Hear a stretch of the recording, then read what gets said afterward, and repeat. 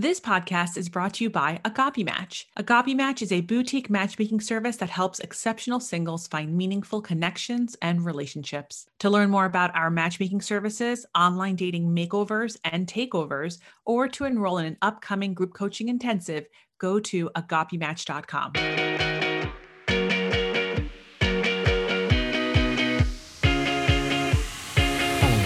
Welcome to Ask a Matchmaker podcast. I'm your host, Matchmaker Maria. For over a decade, I have combined 4 generations of family matchmaking tradition with modern relationship psychology, behavioral science, and dating trends. With this unique expertise, each week I answer your dating and relationship questions on the podcast and online. If you're not already following me, you can find me on Instagram. I'm at Matchmaker Maria. And while you're at it, do not forget to follow this podcast at Ask a Matchmaker and also subscribe to this podcast. This way, every Wednesday when a new episode drops, you get it. This week's guest is author Cate Doty.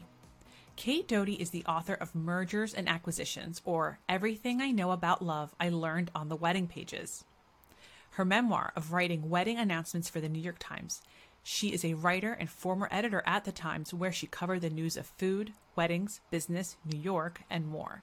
Her work has appeared in the Times, Southern Living, Our State magazine, and other publications.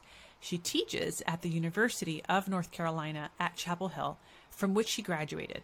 She lives with her family in Raleigh, North Carolina, where she is working on a novel. Another one, huh? Another one. Welcome, Cate, to the Ask a Matchmaker podcast. Thank you so much for having me. I'm so glad to be here. I'm glad to be here. So here's how I heard about your book, which is really weird. I heard about your book 2 times in 24 hours from like unrelated people. The first one was a colleague of mine, another matchmaker, was like, have you heard of this book? I just ordered it, Mergers and Acquisitions, which immediately I'm like, tell me more, like M&A about what? And then you read the next title. It's like Everything I Learned Writing, what I learned on the wedding page. And I'm like, oh my God, yes. Like, let's go. And then within those 24 hours, I was interviewed on another podcast, which is called A Blind Date with a Book. If you're not listening to this podcast, it's an amazing podcast. It's hosted by 3 women, and it's like, I'll even include a link to their podcast. It's so good. But basically, they set up their guest, like the blind date show. They talk about books, and based on your answers to some questions, they tell you like which book to read. And someone had said, you should consider Mergers and Acquisitions. Now, Mergers and Acquisitions did not win the round for me, right? Because I said, Mergers and Acquisitions is going to be the first book I read because this is the most interesting. But if you're asking me what date I want to be on, I don't want to be on a date with someone that's in dating because I do this all day. Like, I'm going to read Mergers and Acquisitions because it's like work stuff. I'm not going to read Mergers and Acquisitions. Like, if you're in dating, like, honestly, there's just no way that, like, the person that is, I don't know, the person who like helped me birth my babies is not watching Grey's Anatomy when they get home. No, absolutely. Right. Yeah. But I'll watch Grey's Anatomy. I won't miss an episode. And I'm really waiting. I mean, gosh, when this episode comes out, by then we'll know if Hunt's alive. Spoiler alert. But it's just, do you watch Grey's? Am I the only one here? No, you might be the only one. I'm sorry. 18 years, man. It's a commitment. Okay. So Cate, speaking of commitments, you write about commitments. Tell me, you look really young too. So tell me about how you even what does it take to get to the Times? Did you immediately start writing for the wedding columns? Like, what is this movie that we're going to watch about your life in 2 years on Netflix? Well, first of all, thank you for saying I look young. I'm how old am I? I'm 42, which is young is as young does, I think. So let me think. So I started at the Times right out of college, but it was truly a stroke of luck. It was not anything other than, I went to school, finished school, went on a trip after college, and then I got back and was living on my best friend's couch in Washington, D.C., and asleep, keeping my clothes in a duffel bag. And one of my old journalism teachers at the University of North Carolina emailed me, and she said, there is a job in the Washington Bureau of the New York Times. You should apply for it. And I thought, this is bonkers. What are you talking about? But it was a job answering the phones. And honestly, I think they hired me because I could show up to work the next day. Because they needed somebody immediately. To answer the phones, yeah. Yes, right. Wait, what did you study? You went to UNC as well? I did, yeah. What did you study there? Journalism. Okay, all right. So my background was in journalism, and I had all these internships, and I sort of followed that path. And I thought I wanted to be a journalist, but also at 21, 22, you don't really know what you really want to be. And so I was having sort of an existential crisis on my best friend's couch. And then this job almost kind of fell in my lap, which is a story of exceptional privilege, I think, in a lot of ways. But anyway, I went to Ann Taylor and bought some black pants and bought a work bag at Nordstrom and showed up to work the next day. And then, the great thing about working at the New York Times when you're so young is it's a brutal atmosphere. It's a tough atmosphere, but it's a great one to learn in. And they need people to write, you're hired to answer the phones, but you're expected, especially as a young aspiring journalist, you're expecting to work and work and work and write in your spare time. I got to the Washington Bureau the year of the sniper shootings. I don't know if you remember those. Remember they were around DC and Maryland. So for those listening, because there might be people who are not old enough to remember this, why don't you say it? Why don't you talk about you're the reporter here, the journalist. Why don't you tell us what happened, just in two sentences? In 2002, a couple of guys were driving around the D.C., Maryland, Northern Virginia area, shooting people in parking lots. Just random. Just completely random. Yes, and in CVS parking lots, Home Depot parking lots, gas station parking lots, while people were getting gas, And I forget how many people they killed. I think the guy was ultimately killed. It was 8 people, I think. It was a lot. It was a lot. And it was over, it wasn't over one day. It was, I remember you guys just being in terror. Oh gosh, it was awful. And at that point in time, my dad's job, he was working for this construction management company. His job was to walk around gas station parking lots in the Northern Virginia area in a bright green, don't hit me, traffic cop vest to make sure that all of the gas pumps were ADA compliant. And so he was he was a walking target. And every time the phone rang and someone said, "Oh, another person's been shot," the first thing I did was call my dad, Yeah. But anyway, because of these sniper shootings and other things, there was always something to write about. Right. And so I covered the sniper shootings. I covered the spelling bee, which was amazing. I interviewed the president of Rwanda because no one else wanted to that day. So I said, sure, why not? I'll do it. The president of Rwanda. No one wants to interview him, but you got it. Isn't that crazy? That is crazy. That's just mind-blowing. You know what? It was because it was before Hotel Rwanda came out. I'm telling you. I'm telling you. You see what happened after that movie came out? It's now we got to care more. I know. We didn't care enough. Oh my gosh, I know. It was Paul Kagame. The guy who led the Tutsis and defeated the Hutus. That's crazy. What a thing to put on your resume. By the way, you said spelling bees. You know what I realized 3 days ago? That we are the only country with spelling bees because English is stupid as a language. In Greek, there would never be a spelling bee because it's phonetically. Okay, yes, there's a few variations of how you say the E sound. But there's also certain rules of when, there's 6 different ways to put an E sound in Greek, different, there's 3 separate letters and 3 different letter combinations with 2 letters each to make these certain sounds. And it's I don't know, it's just oh yeah, English is dumb. But yes. Well, the funny thing is I remember one year I covered the spelling bee and the winning word was boudin, which is French, or Cajun French, which is the blood sausage, and that was there's he was this little teeny kid. God, he's 30 now or 35 probably, but anyway, that was so much fun. And that was the sort of thing when you're young and working at a big place like that, you get to do those really cool things. Yeah, they're really bizarre, under the radar things because they don't fit into someone else's beat. There's no reporter, it's not like the congressional correspondent is going to wake up and say, today I'm going to go cover the Scripps Howard National Spelling Bee, even though it's a thing that's important to thousands of people and also get major clicks. Everybody loves the spelling bee. Everyone likes the feel-good story. Yes. Yesterday the story was about, what was the word? BDB boop or something like that, and the little kid started laughing. And the kid couldn't stop laughing. Beep boop. What was it? I certainly never heard of it. Oh, and he could not contain himself. So, Frankly, I couldn't go there. And the guy, anyway. so you got all this before the age of 25. It seems you seem to have had a lot of different experiences. What would lead of these experiences to you now writing not only for the vows section, but like so you just basically described, sniper shooting, spelling bees, and Rwanda, right? So like there's just Right. you have this not only a variety of, a diversity in not only just like ethnically, but socioeconomically, class, different varieties of classes here that you just, of just from these three examples, and I'm sure there's plenty that fit under the umbrella. But suddenly, at least from what I understood from reading your book, you are now writing about a certain class. And that class, I say this in general terms, because to be in the New York Times vows, as you say in your book, it's not just like, oh, you belong to the upper class. It's the class that would even get covered by the New York Times. Right? It doesn't necessarily, it doesn't seem like it's only regulated to like the upper class. There is this clickability of certain people to that. Of course, they're going to get covered by the Times.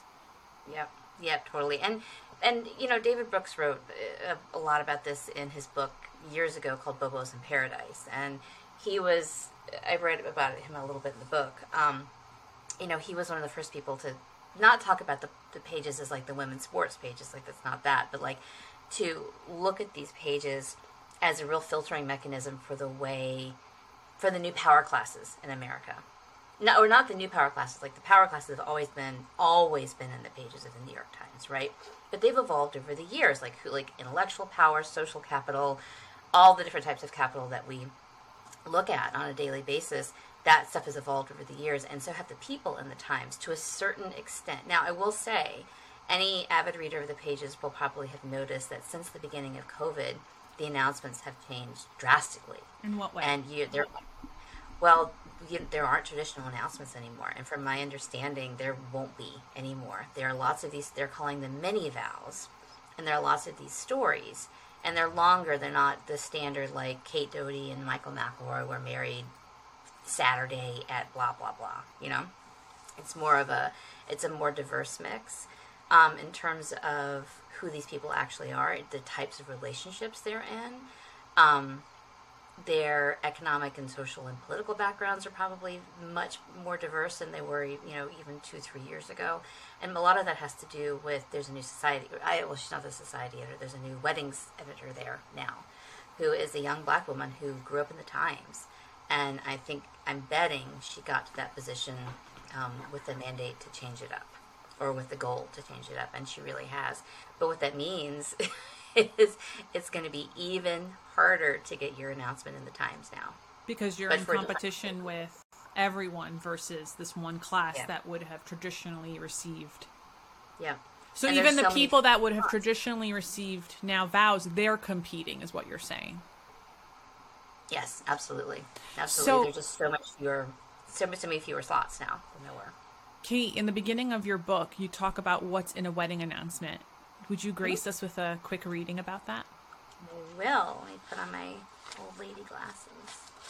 Okay, everyone, listen. She said she's 42, but if you saw her, you'd think she's 27. Oh, well, thank you. I appreciate that. Okay, all right. What's in a wedding announcement? After all, weddings will and do happen without one. In fact, most American nuptials, successful or not, go unnoticed by news organizations and unannounced, except on social media and the occasional church bulletin. But the weddings we wrote about for the Times, they were different. They were, generally speaking, wildly expensive, far beyond the average American expenditure of $44,000. But they were more than the sum of their gilded parts.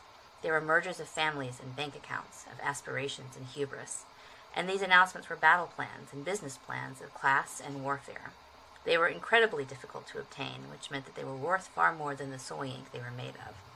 They were expected by a certain set, and they were, above all, exclusive. If your wedding announcement was in the paper of record, then your marriage counted, and by proxy, so did you. That is, I feel like because this is right in the beginning of your book, it really sets the tone for everything else that comes after. And that's just the first paragraph of that section. Like there's so much more that that Cate has written. So again, the book is Mergers and Acquisitions, or Everything I Know About Love I Learned on the Wedding Pages, by Cate Doty. Again, I will put the link in the show notes. All right, so how old were you when you start? Well, not how old were you? How far into your career were you when you got yourself now in this part of the world? When I went to the wedding announcements. Correct. Is that what you mean? Okay. I was, say, would have been 24. And were you dating? Were you married? I was, in fact, dating. I was dating the guy, I was dating a man who I had been dating on and off since college, and he lived in New York, and I lived in Washington, and we'd had this sort of hot, steamy, on and off thing for a while. And I had been in Washington about a year and a half and decided I just didn't... New York is where I wanted to be, you know. Mm-hmm. I had wanted to be there my entire life, and it was time to go. And so I called my supervisor who lived in New York and said, what can I do? And she said, well, the seasonal job is opening up. You know, we know you like to write, so here you go. And that's the funny thing that most people don't know, is that the wedding announcements are not written. They're written by clerks. They're written by people who were sort of at the bottom of the feeding chain, or the food chain at the times. Or they're written by reporters who have done everything else and they just want sort of a cush job. You know, they want a day-to-day job, and then they can go write their books. Mm-hmm. And so, but it was around March. It was springtime. And I was moving up there, and March, of course, was the traditional marker of the old wedding season. Now, of course, the wedding season is year-round, basically. But submissions started getting heavy in March, and so they would always pull in a clerk for the season, and that clerk happened to be me. And so when they said, well, do you want to write the wedding announcements, I thought, why would I not? Yes, because, you know, I love weddings. I've always loved weddings. If what they mean, what they don't mean, with all the signifiers, all of the class stuff, and also just, like, pretty things. But yes, anyway, to answer your question, I was dating this guy who turned out not to be for me in many, many ways, but I wanted to be with him. I was 24, I had nothing else going on, and so I packed my stuff in a duffel, got on the cheap bus to Brooklyn, and there I landed. And do you think that this job affected that relationship or any future relationships, like being...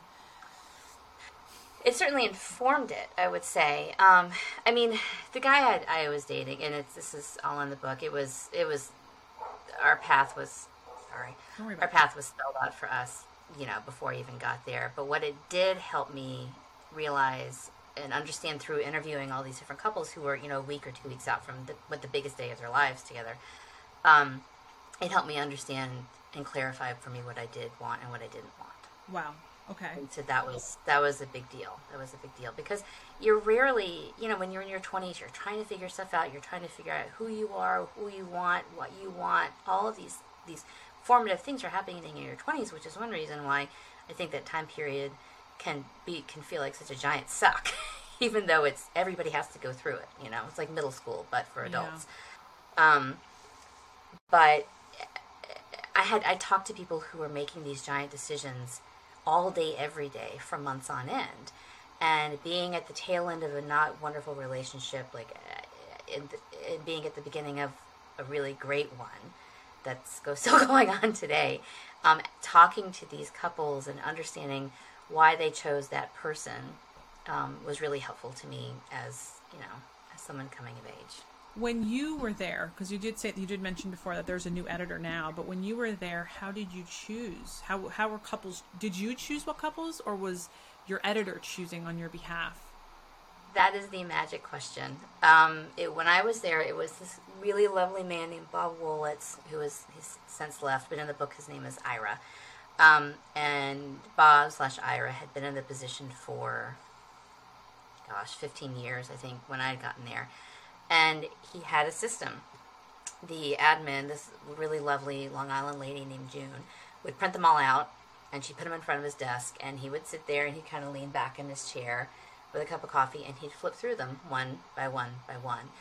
And he had a slush pile that he would just immediately toss things into. And some of that slush pile was not like, oh, these people won't ever make the cut. It was, they're too late. You know, like they're getting married in 3 days. We can't accommodate them, that sort of thing.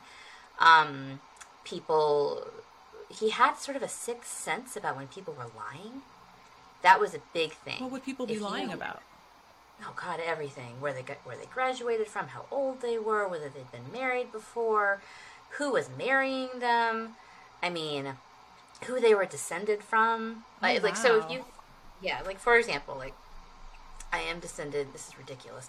I am descended from a Mayflower passenger, right? This guy Edward Doty, and of course, among this particular class, it's a big deal if you're descended from one of America's founding whatevers.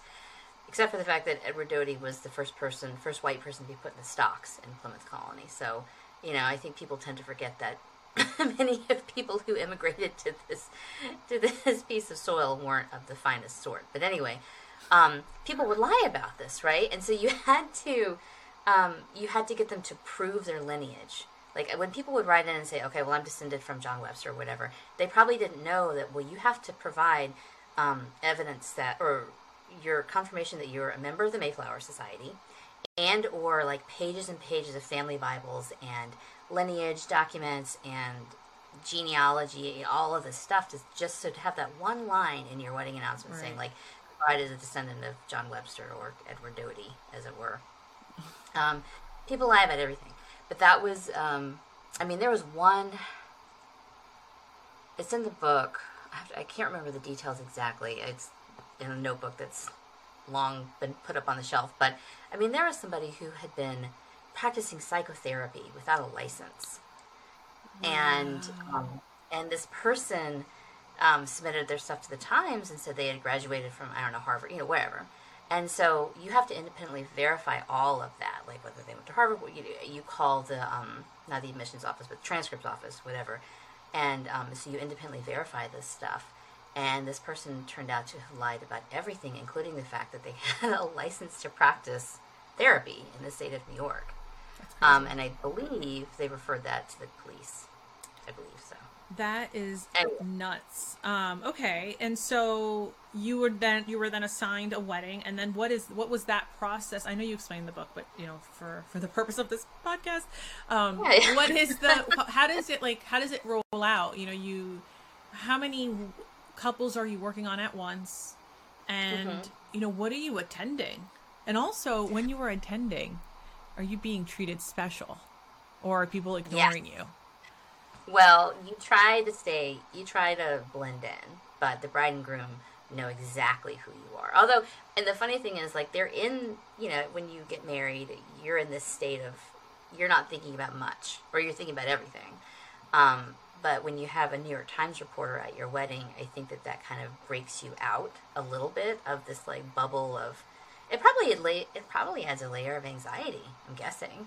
Just a little tiny bit, like, I'm not just doing this in front of my family and friends. I'm doing this in front of a journalist is going to write about it for the New York Times, which, by the way, people ask for. It's not like we covered weddings without people asking. Like they wanted us to be there. But anyway, but in terms of how many we did, at the high season, like June and September, you'd be doing 12, 13 a week, I guess. But most of these, there's only one vows column a week, or there used to be. Now, of course, there's many more. And so for the plain old, like, plebeian just wedding the announcements. That's the announcement. You'd start off and you'd have this. I wish I had it with me. You'd have this big piece of paper that Bob marked up in his, like, signature red pen, and he wants you to check every fact. But you'd call the bride, and you would just go down the submission, and you would say, "How do you spell your name? How old are you? What do you do?"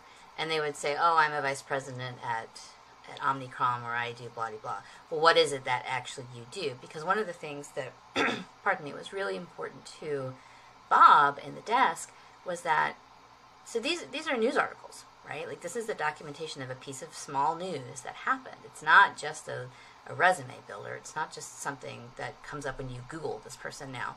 So we looked at them as reportage pieces about these people. So you can't just say, "I'm a vice president of policy at Burson Marsteller."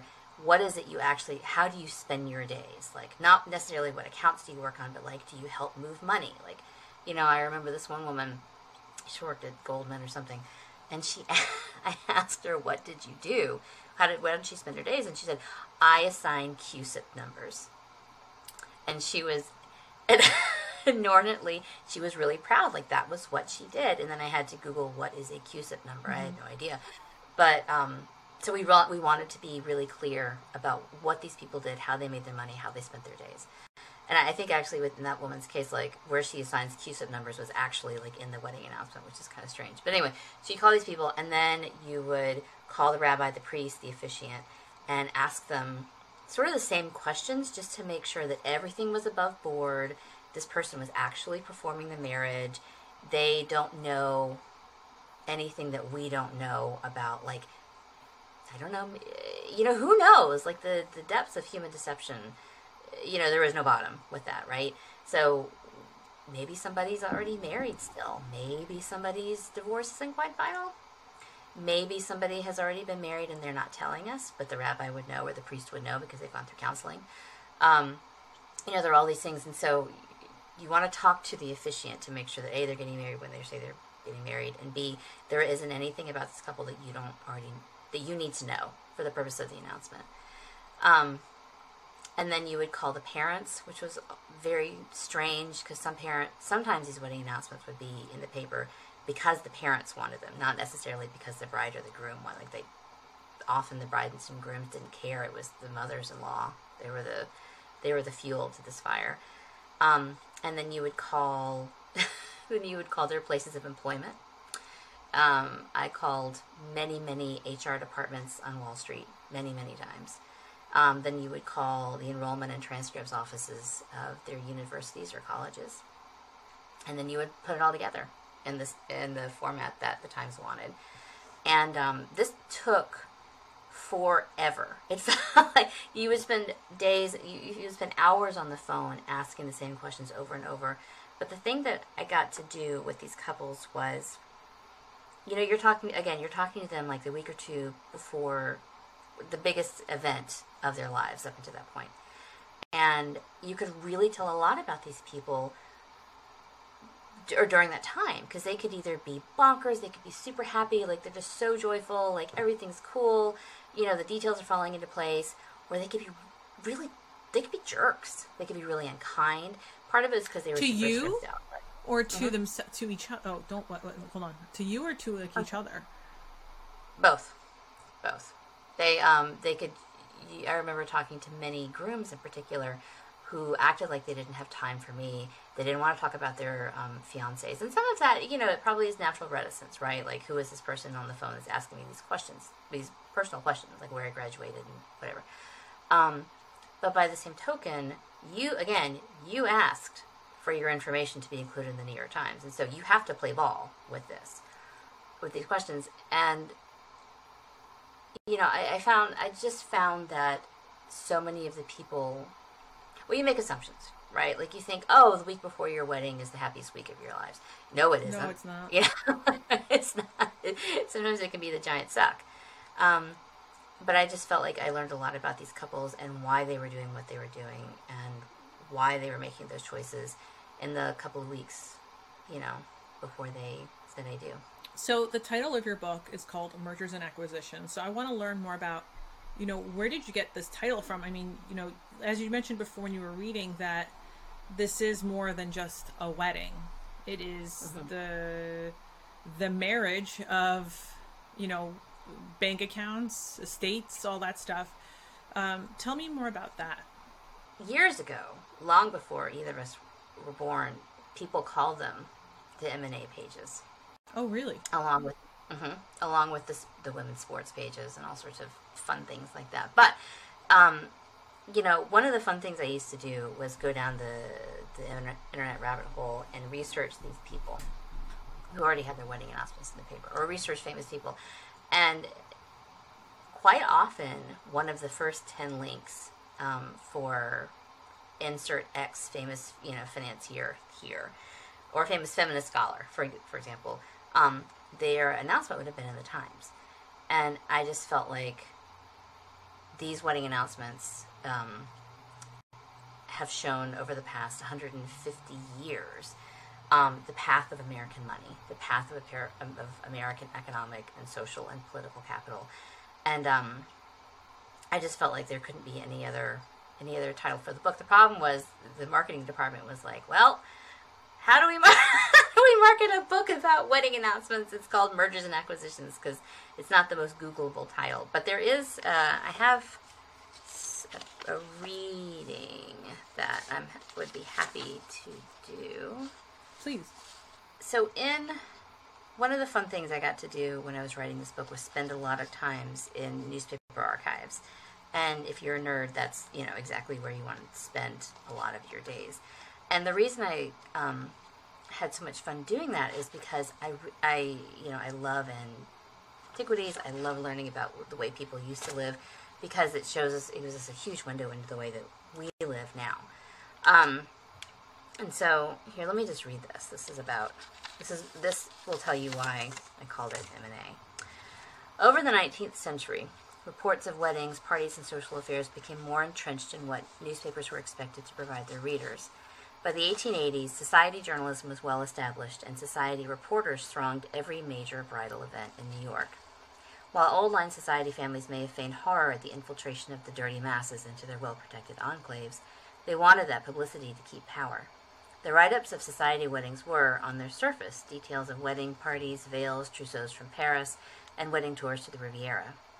But what they really signaled was a family merger, a connection made legal in the eyes of the church and state that consolidated social, political, and academic power between families. Consider, for example, the 1880 wedding of Miss Mary Virginia Smith, known as Jenny, to Fernando Yznaga. Miss Smith's sister, the former Alva Erskine Smith, was married to William Kissam Vanderbilt, a grandson of Commodore Cornelius Vanderbilt, see if you can keep track here, whose father, William Henry Vanderbilt, in 1877, became the richest American after he took over the Commodore's fortune. At this point, the Vanderbilts were still considered interlopers by New York's upper crust, although they were fast on their way to being as rich as Croesus and as powerful as any Astor. In fact, when Caroline Schermerhorn Astor died, Alva, who by that point had dropped the Vanderbilt and married a Belmont of the Belmont Stakes, took her place as one of the leaders of the 400, Ward McAllister's list of the people in New York society who really mattered. Fernando Yznaga, quite the man about town, was a Cuban sugar heir who knew what he was doing. Right after he married Miss Smith, he was awarded a seat on the New York Stock Exchange and a big job with a big banking firm. Presto, noted the Times. Is that news? Not really. Is it gossip? Absolutely. For decades and centuries, people, women really, have established, gained, and consolidated power through marriage, and wedding announcements bear that out. Edith Wharton knew that gossip was and is power, and those who hold the most knowledge hold the strings of power. Understanding bank balances and legal this and that is important, to be sure, but families are made and destroyed by the stories we tell, and wedding announcements are no different. Wow. So, I hope that makes it makes perfect sense, and that's one of the, I think, brilliant things in your book is that you do still go back to history, you still go back to the archives, and it shows that this isn't new. It is interesting that earlier in the episode you mentioned about how the editor has changed. There is more competition for the M&As, if you will, to appear if it's going to now just be more and I don't know if this is the case, but like the paper of record on a literal standpoint, not necessarily the paper of the class record. I totally agree. And I do feel like the new editor, a woman named Sharana Alexander, who's lovely, by the way, I think she's moving the pages in that direction. It is, hopefully it's reflecting the way that we live now. The way that American society is going, in some ways it might be creating a utopian view of American society where people of all genders and classes and persuasions are accepted without guile or malice, or without the disclaimer above either, and exactly. To me, as someone who does read the vows, and I'll admit I read mostly the vows because of Selena, who is a previous guest of the podcast. I have to remember which episode she was. I don't remember off the top of my head, but she's the woman who has New York Vows Twitter. She does satire of the vows, and she's genius. She's really smart and sarcastic and snarky. And I say this with much respect. But with from prior to, like, I remember when I got married, And, of course, as a matchmaker, it would make my year to be validated. I know that sounds awful because I don't necessarily need validation for my own relationship. I love my relationship, but you get pressure from everyone else too. Like, did you submit to the Times? I'm like, yeah, of course I did. But my wedding is a destination wedding, so chances are they're not going to cover it. But wouldn't it be great if I even just got like the shout out or something? Like, a shout out, you know what I mean? Like where you get the little announcement, And no one ever contacted us. But of course, that week I'm going to open up the vows to see. Okay, well, let me see who they picked instead. Mm-hmm. And it was the week where like the woman, the main story of it all. It was that woman who walked down the aisle with a man who had the heart transplant from her father. Do you know what I'm talking about? No, but how do you compete with that? I was just like, what the I was not upset. I was obviously that article, that whole wedding announcement, wedding story, vows story, whatever, made me cry because that's emotional and that's incredible for her family to have that experience. But at the same time, I'm just like, all right, like, whatever, it doesn't matter, like, I don't need this anyway, and whatever. A week later, it was funny, I was still featured in the New York Times giving a quote about the male psyche, but my husband was like, look, Maria, they may not have covered your wedding, but one day they will cover you. And I was just like, okay, shut up. Like, And then, well, weren't you in a piece like a couple of years ago about how matchmaking services were growing because of COVID? Or were I was on that article. Yeah. So that was, okay. So, it's always interesting to see like which couples, and then to go back to that point now, right? One of my girlfriends last year, she was featured in Vows, and I think her and her husband have a very interesting story. They're a very successful couple. They clearly support each other. They look like they're fun. Like, I love that they got featured. But I know other people that have been featured in the Times, and I'm just like, you are both dry as toast. Right? Like, even people that I've set up, right? I have never had the New York Times ever call me to be like, so did you set up this couple? Because there are couples that will say, oh, yeah, they met through a friend, or they met through, it's usually a friend, I think, in all cases. I've had like maybe 7 or 8 couples get New York Times announcements that I've set up, but it's never like they met through a matchmaker. And I'm like, come on, guys. It's like, what's going on? That's funny, because remember they used to do, and I guess I still do this, like, remember they would say like, oh, this couple met on J-Date, or like, oh, they met on Match, or oh, they met on eHarmony. And I kind of wondered, I always wondered about that. Like, I remember J-Date was like a big thing when I was writing them. Does that even exist? It must. Yeah, there's also different ones. There's also like J-Swipe. But I think now too, in 2022, online dating is not a big deal. Like, there's, I could see where this happened like 2008, where it's like, oh my God, you met someone through Match.com. Say you met through your friend Marsha, instead. So, there's like this other play here. But, I have met couples where I'm like, wow, you got featured by the New York Times. You just work at like Goldman.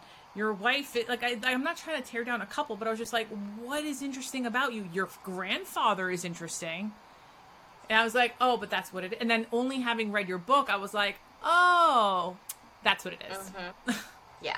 Yep. It's because their grandfather founded Standard Oil, which is not, that's not true. But, yes, I interviewed so many people who I had the same question. I was like, why are you here? Because there's a certain type, and there's a bit in the book about this. So there's all the couples, every single person in the book is a real person, except for, there's a couple in there named Mitzi and Trey.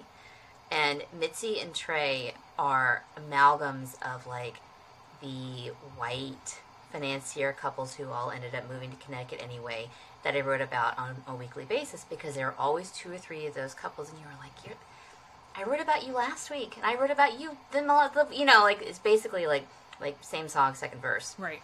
And not to tear down these people, like, they're all people with individual lives and whatever, but we all fit into stereotypes in some way, shape, or form, and this is one of them. But often these people, it was because, their grandfather's name was on a building in Manhattan. or they were descended from, whoever, for whom the town of Stratford was named in Connecticut, like that sort of thing. So it really had less to do with who they were and more that they had the chutzpah, I guess, to put in all of their lineage. I have some really important questions these are just my curiosity now. So, first question. What would you wear to the weddings? All black. All black? But, like, are you wearing, like, a dress, or are you wearing, like, a nice pantsuit?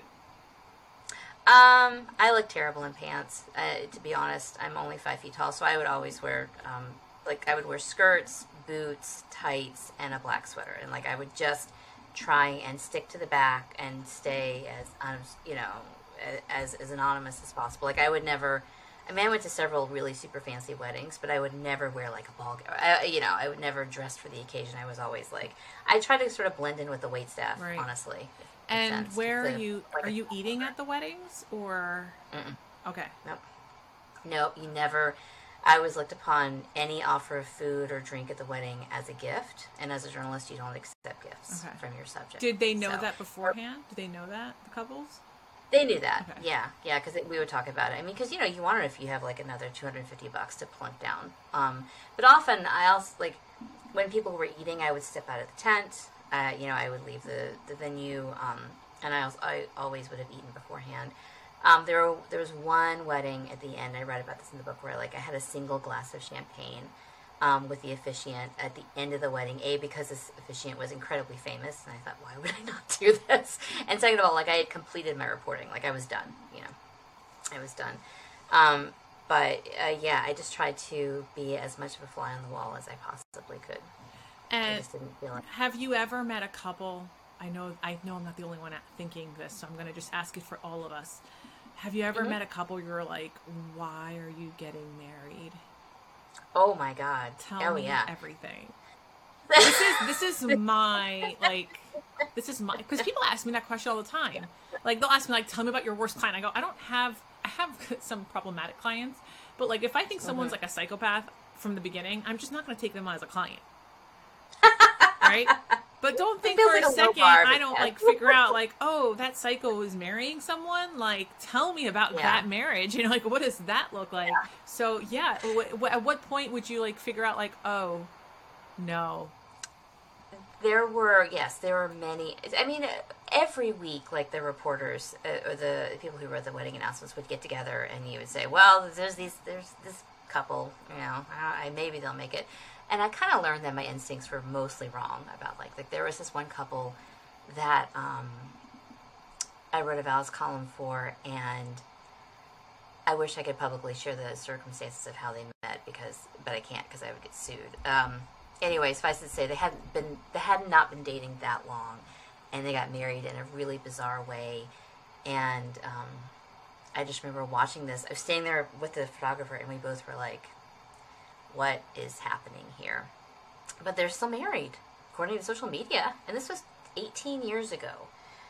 They're still, like, happy as clams, it sounds like. And then there was this other couple who, the man, he was like a commodities trader or something. And the woman had been a lesbian until that point. Like, she had only dated women.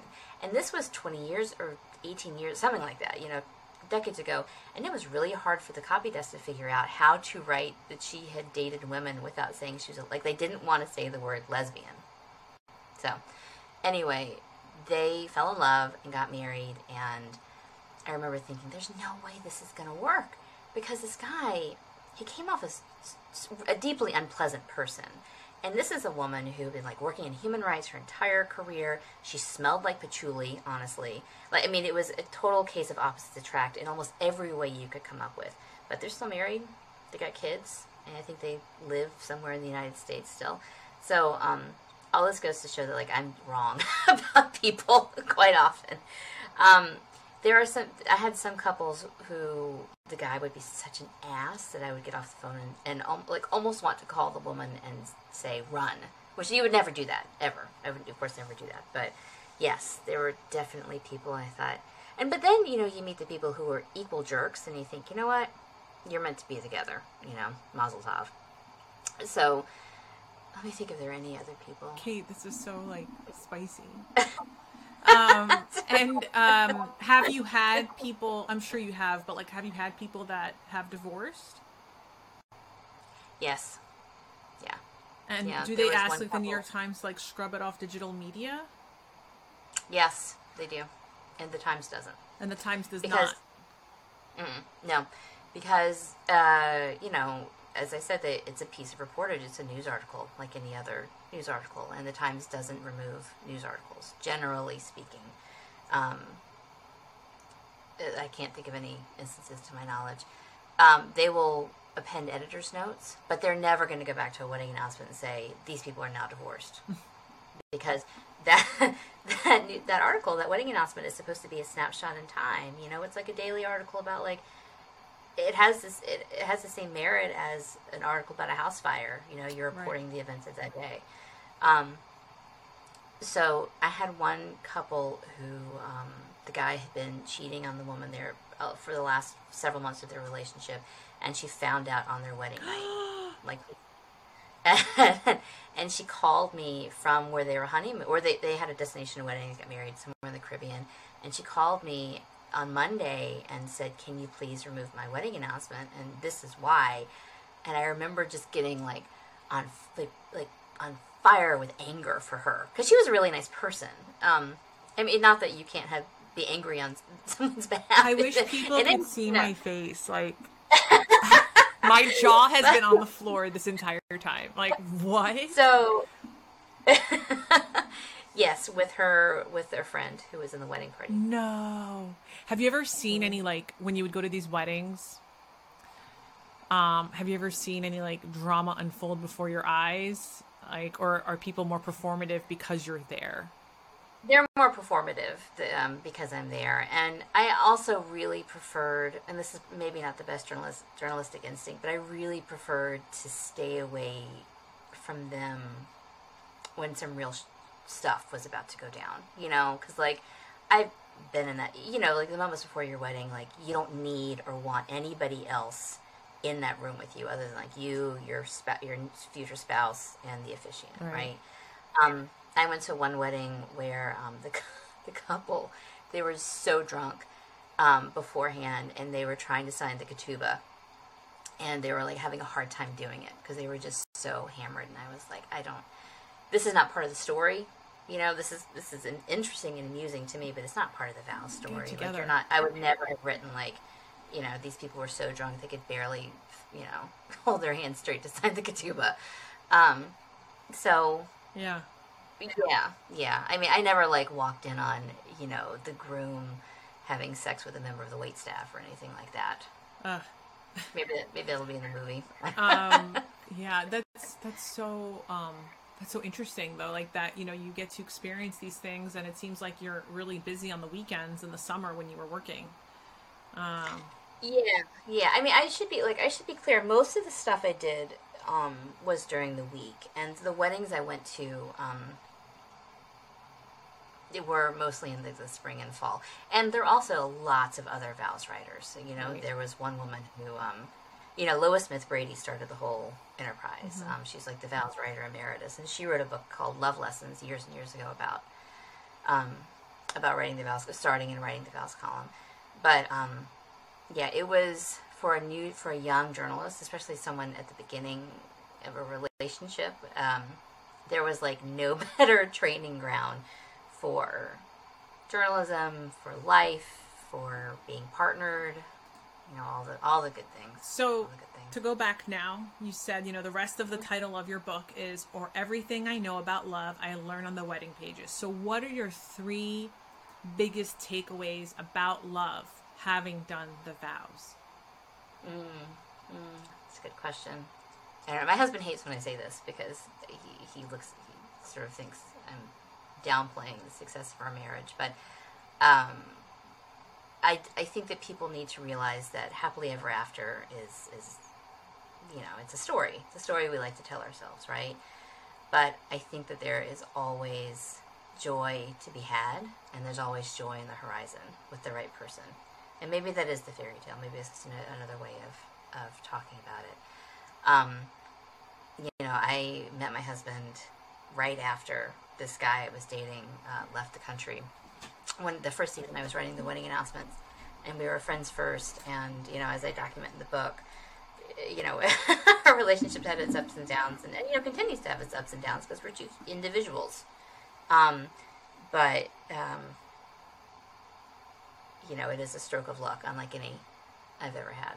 So that's a good thing. Number 2, the most important day of your life is not the wedding day, it's the day after, when it all really starts. The wedding day is fun and champagne, and it's expensive and it's bonkers, but the morning when you wake up, if you've gone to sleep, when your marriage actually begins, I think that's more important. And number 3 is, I don't know, I've been married what feels like forever, though, 11 years is actually not that long, but I think one thing we try and do in our relationship is always get to yes.